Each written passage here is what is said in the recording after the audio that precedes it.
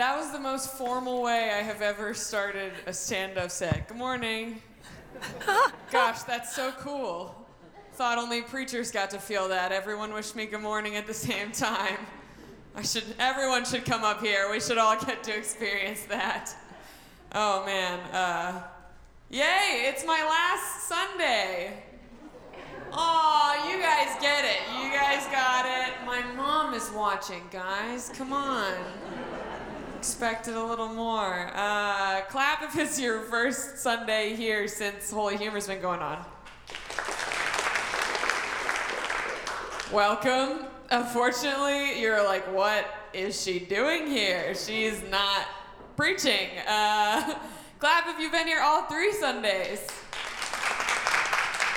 Yes! Yes! Thank you, Marion. Marion came to see me do stand-up last night for real and let me come back this morning, so give it up for her. So happy, so excited. It's good to be here. Like I said, my mom is watching. Hey, Mom. My sister just got her wisdom teeth out on Friday. She is also watching with a much bigger face than my mom.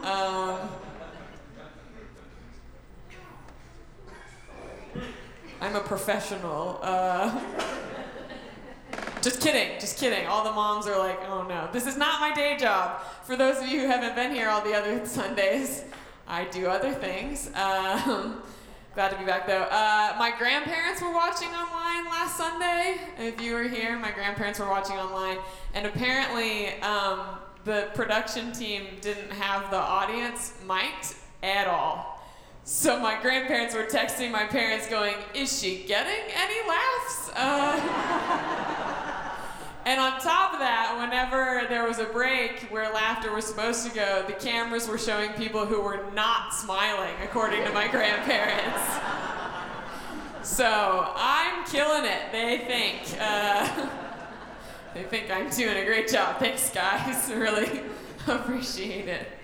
Man, Harper, thanks for being here. You picked a heck of a Sunday to be baptized. Okay, I don't know if they still do this, but I was baptized here. I was baptized at RUMC, and when you're baptized, you can let me know if they do the same thing. They give the parents a letter, and then he's got the letter and a video copy of the service. Is anyone following me? They're gonna have my jokes for forever. No! Thanks for the pity clap. When Harper's 10 years old, she's gonna open her letter and read about her baptism and then watch her baptism and then be like, church took a downhill for a couple weeks there. Don't know what, that's great. She's very cute. I hope she enjoys the jokes. You guys, that's good timing. So if you haven't been here before, the first Sunday we did this, we had some people send in jokes that they would want to hear, maybe like said in church, or they would like to say themselves in church. Unfortunately, the 3 jokes that I picked today, those people do not want to tell them at all. So either I can tell them or I have them on my phone. Does anyone want to read a joke? Do I cold call in church? I don't know how this works. None of my family members are here today, so I can't pick on them.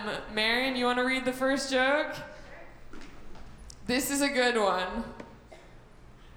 Okay. Get ready. Who wouldn't eat the hamburgers? Who? They get it. Okay, let's do it again. Who wouldn't eat the hamburgers? The vegetarian Mary. These are your jokes. These are not my jokes. These are your jokes. I have one other short one, and then I'll do some of mine. I really like this. Does anyone want to read a joke? Come on. Oh, yes, a hand. Oh, it's Marion's kid. All right. Oh no, you're hard to get to. I would come to you, but I don't. Will you read a joke? Harper, will your dad read a joke? She's clapping. She's clapping. All right, you can read this one.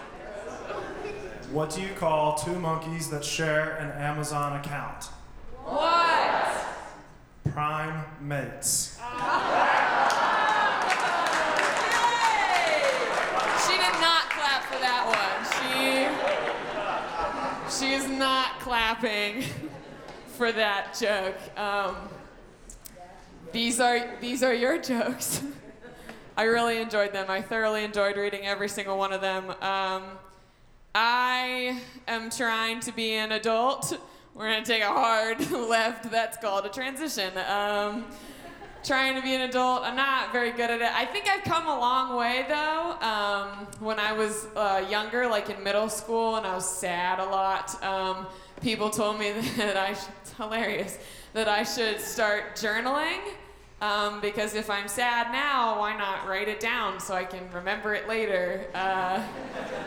And I found an old journal of mine from 7th grade, and the entire journal was blank except for like one page in the very middle of the journal, and in the very center of the page it just said, "Help." Aw is right. I don't know what 7th grade Sarah was thinking. All right, we're just gonna send a little message and put it away. Someone will find it and help us. I don't know. I've come a long way. I'm sort of independent. Sort of. I live with roommates. Anybody else live with roommates? Woo! We got some 20-somethings in here. Everyone else is happily married and living in a house. That must be nice. Suburbia, I know where I am. When I first moved into an apartment after I lived in a dorm, it was really nice, but I really did not know how to take care of myself. So it was so nice that all my roommates had boyfriends, and I lived with 3 girls. And so every night a different boyfriend would come in and cook dinner, and he would not only cook dinner for him and his girlfriend, but also for me. So every night I would just lay in my bed and wait to hear, "Sarah, dinner's ready." And I would come out and take a picture of it and send it to my mom to let her know I'm doing okay. She's very proud. I used to see a bunch of articles because all I did was sit in bed and read Snapchat news because I am a millennial. And I used to see a bunch of articles talking about like what celebrities were wearing on different days. And I was like, man, this is hilarious. Someone should do an article on me, because it would read a little something like, Sarah Kale has worn the same outfit for 4 days in a row because she was too afraid to shower because she saw a cockroach in there. She will not enter the bathroom or anywhere near the bathroom. I'm also in a new stage of adulthood where the most exciting thing that happened to me this week was I found out I have no cavities. Wow, is this what being you guys is like? Thank you, Steve. Or I also cleaned up my inbox. Wow. This might be a new stage of depression for me. I might have to tell my therapist about this. I don't know. What's the secret to adulthood? I'll be honest with you guys. I spent the night at my mom's house last night. Did not sleep on my memory foam mattress topper, and I am sore. Is this what getting older is like? This is hard. This stinks. I have another joke that I picked that you all sent in. It is a long joke. It's a story-ish joke. Does anyone want to read it? Anyone? Yeah, we got a volunteer. Give it up for this guy. What's your name? What do you do? Bryce, cybersecurity sales. Cybersecurity sales. Give it up for keeping the internet safe. I assume that's what that means. Yes? All right, cool.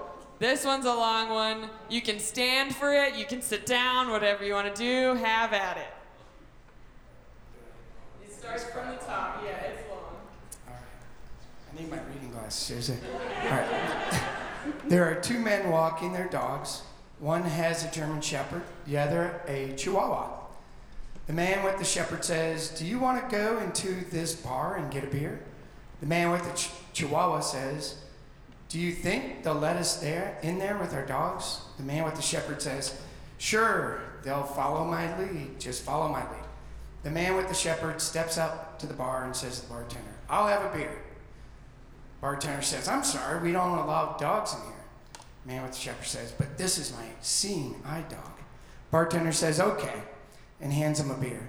The man with the Chihuahua steps up and says, "I'll take a beer too." He says, "I'm sorry, we don't allow dogs." And he says, "But this is my seeing eye dog." The bartender asks, "They gave you a Chihuahua for a seeing eye dog?" The guy then asks, "They gave me a Chihuahua." Did I read that wrong? Yeah.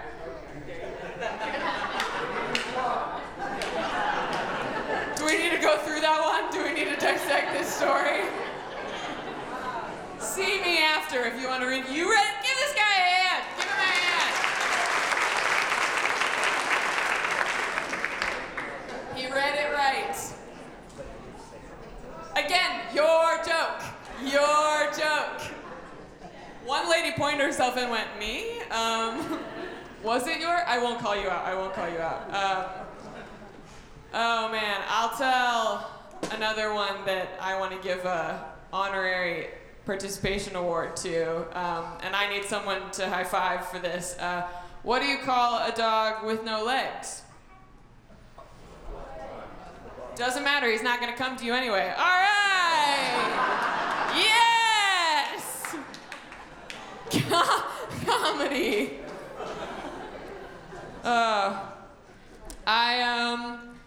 I'm in a new stage of my relationship. I'm dating someone. Wow, who was surprised? I'm in a new stage of my relationship. I feel like my boyfriend is like testing me. You know, like we'll be having conversations, and I'll be like, "Oh, if I like went blind, would you stay with me?" And he'll be like, "Yeah." And then he'll be like, "If I lost all my limbs and could only speak Russian, would you stay with me?" And I'll be like, "Yeah, yes." And he'll go, "Why?" What? Just trying to cover all my bases. He puts up with a lot. He recently had surgery, and his parents were out of town, so I had to take care of him. He chose not to be here this Sunday for this story. I was not a good nurse. We brought him home, set him up on the couch, left him there, and the first night I was asleep in my room, and I had the most vivid dream I've ever had of someone breaking into the apartment. And I forgot to mention that when my boyfriend came home from surgery, to put this in the most church-appropriate way possible, he got a goodie bag to take home with him, but it was attached to him, and I'm gonna let you guys figure out what it was. So I had a dream that someone was breaking into the apartment, and he was awake the whole night because he could not sleep because of the pain. So all he saw was me running out from my room, checking the deadbolt on the door, and turning around to him and going, "Which way does the door lock? Up and down or side to side?" And then I made him get up and walk around the entire apartment holding his little bag to check for intruders. What was he going to do if he saw them? Whack him? I don't know. This has been so much fun. I'll leave you guys with this other story. I don't like to be scared. I went to see a scary movie with my dad one time, and my stepmom, my sister, went to go see a different movie. And at the end of the movie, my dad and I were walking out of the theater, and my stepmom came in and turned the corner and said, "Boo!" And I looked at her and said her name, Bronwyn, and then punched her in the mouth. I acknowledged who she was and still popped her. So, my family loves me. Outside of my intermediate family, the first person to ever tell me that they loved me, like in a relationship sense, was my stepmom. And I said, thank you. All right, well, that wasn't that funny. That's just sad. You guys, this has been so much fun. I've been so thankful for this opportunity. If this was your first Sunday, you missed out. Don't ask anyone else. I'm telling you, you missed out. Thank you guys so much. Give it up for Marion.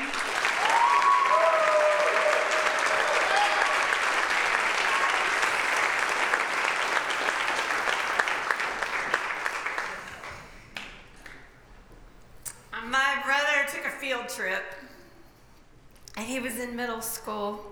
There were plenty of teachers and plenty of chaperones, but this was a big field trip because they were going to New York.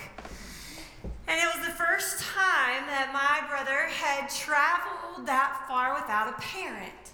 And so I remember the days leading up to this trip that my mom was giving him all that normal travel trip advice. Make sure your teacher knows where you are. Stay with a buddy. Be aware of your surroundings, all those normal things. My dad, on the other hand, decided to give him advice on packing. And my dad said, son, whatever you do, make sure you always have a clean pair of underwear and a change of clothes in your carry-on, just in case of emergencies. Part of the adventure of this trip was that they were not going on an airplane, but they were going on an Amtrak. So they were to take the train all the way from New Orleans to New York City. The day of the trip came. We went to the Amtrak station there in New Orleans, and we're saying goodbye, and my dad said, son, did you remember to have a pair of clean underwear and a change of clothes in your carry-on? My brother Pat said, yes, got it, I'm good.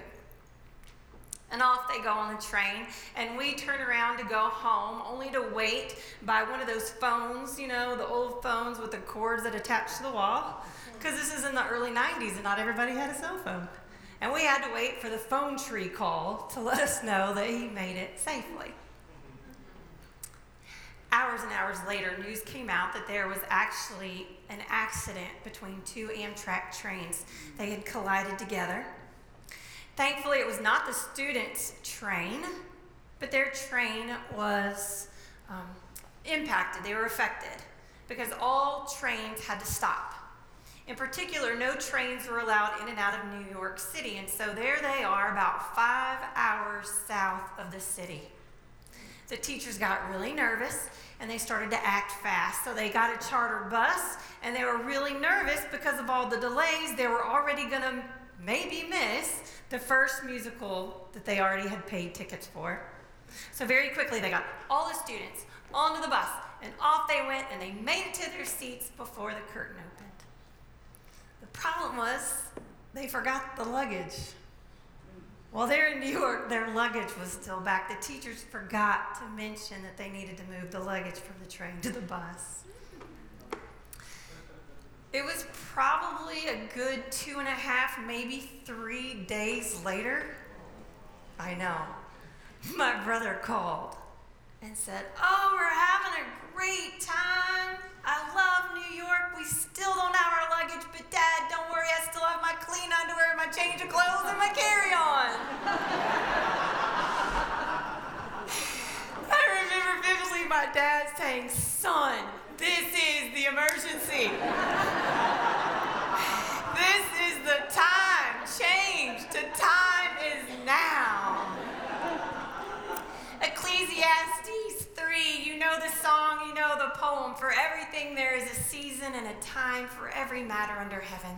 A time to be born and a time to die. A time to plant and a time to pluck up what is planted. A time to kill and a time to heal. A time to break down and a time to build up. A time to weep and a time to laugh. A time to mourn and a time to dance. A time to throw away stones and a time to gather stones together. A time to respond to emergencies and maybe a time not to. A time to turn your cell phones off and a time not to. I was officiating a funeral leading a funeral, and halfway in the middle there was a woman right there with the grieving family whose phone went off. And she answered it. And she says, "Hello, yes, I'm at a funeral right now. Can I call you back?" "What's that?" "You can't." "Okay, I'm at a funeral. The preacher is talking. Can I call you later?" "Uh-huh. Okay, I'll meet you for lunch. Bye." Her timing completely changed the mood. For the most part, we understand cultural norms that are appropriate and not appropriate. We know how to behave and how not to behave. We know that every human behavior and human emotion has an appointed time. We understand that because it's called human timing.